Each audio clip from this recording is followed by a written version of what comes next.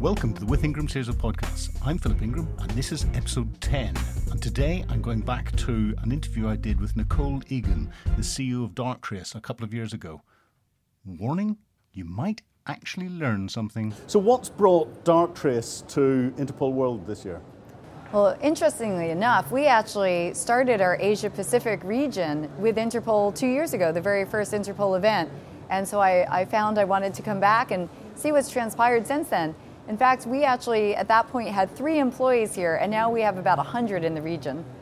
Now, that sums up Darktrace. You're growing exponentially, and you're being recognized for the real innovation you're bringing, and that's been recognized in a number of awards that you've got, and you won the Woman of the Year award last year, I think.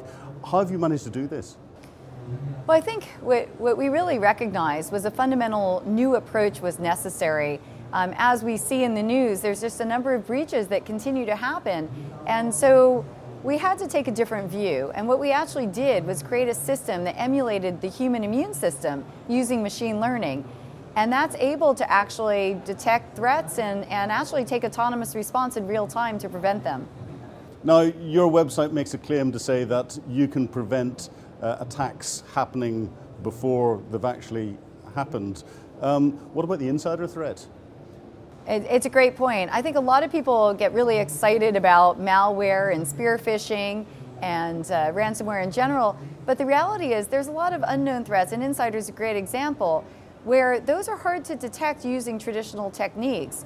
You're not going to find that an insider who's been maybe around 15 years and created a lot of trade secrets, maybe is about to give notice.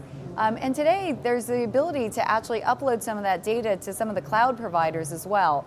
So we basically use the machine learning to understand the pattern of life of what's normal for every user and device in the network, and that helps us detect insider threat before it happens.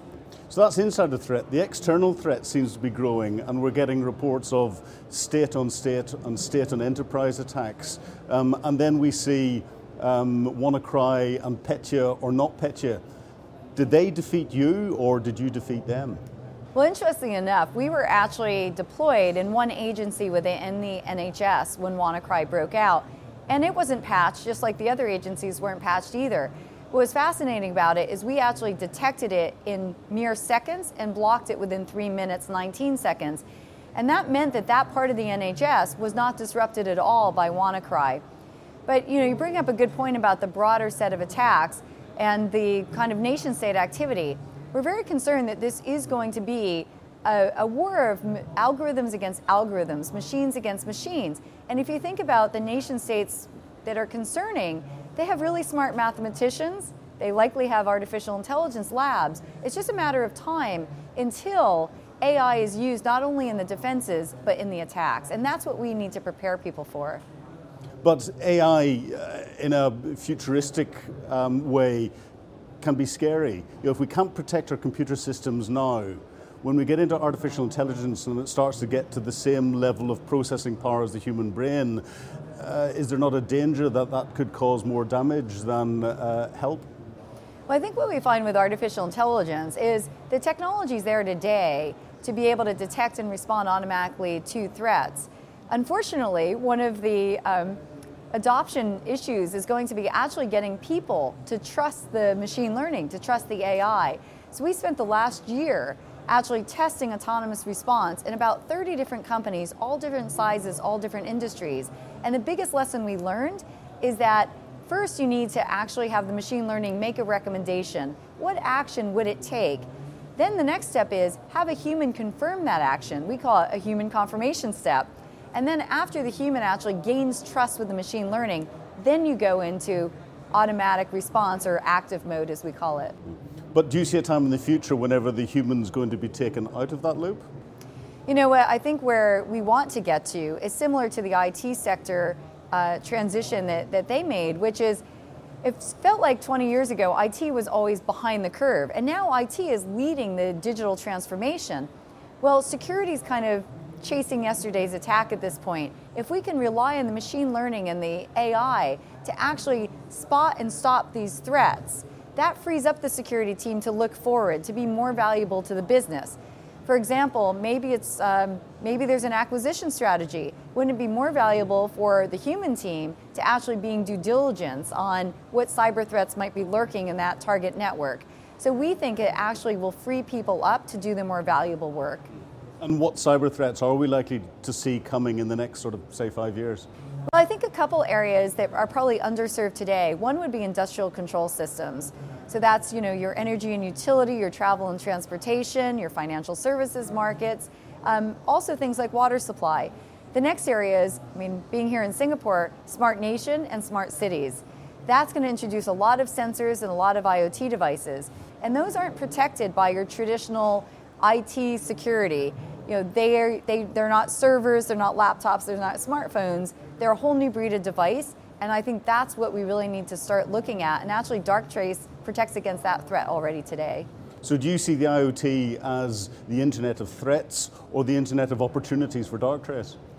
Well, it's definitely an internet of threats in that it expands the attack surface. Years ago, it used to be that the printer was the easy way to get into the enterprise. And of course, that's been now secured. So now what we see is the hackers actually try to find the IoT devices deployed inside of an enterprise. And a lot of those sneak in the door. Maybe someone wears it on their wrist in the form of a smartwatch, or maybe walks in with a Tile or an Amazon Echo. Or maybe it's the building control systems, the LED lights, the HVAC system.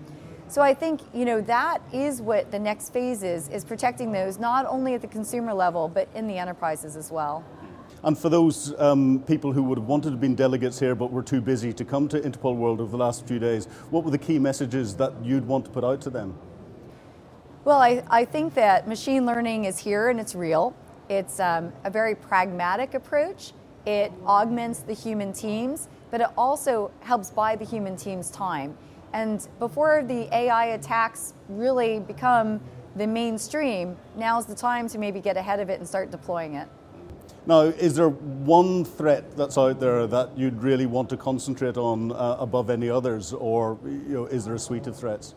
I actually think the one threat I would have people take a look at is what I would call the unknown threat.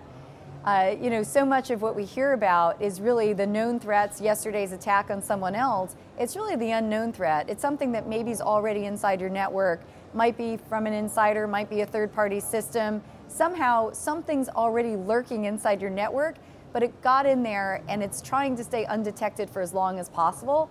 That's the threat that's probably the most concerning. Nicole, thank you very much indeed for giving up some of your valuable time to come and talk to us. Great, thank you very much.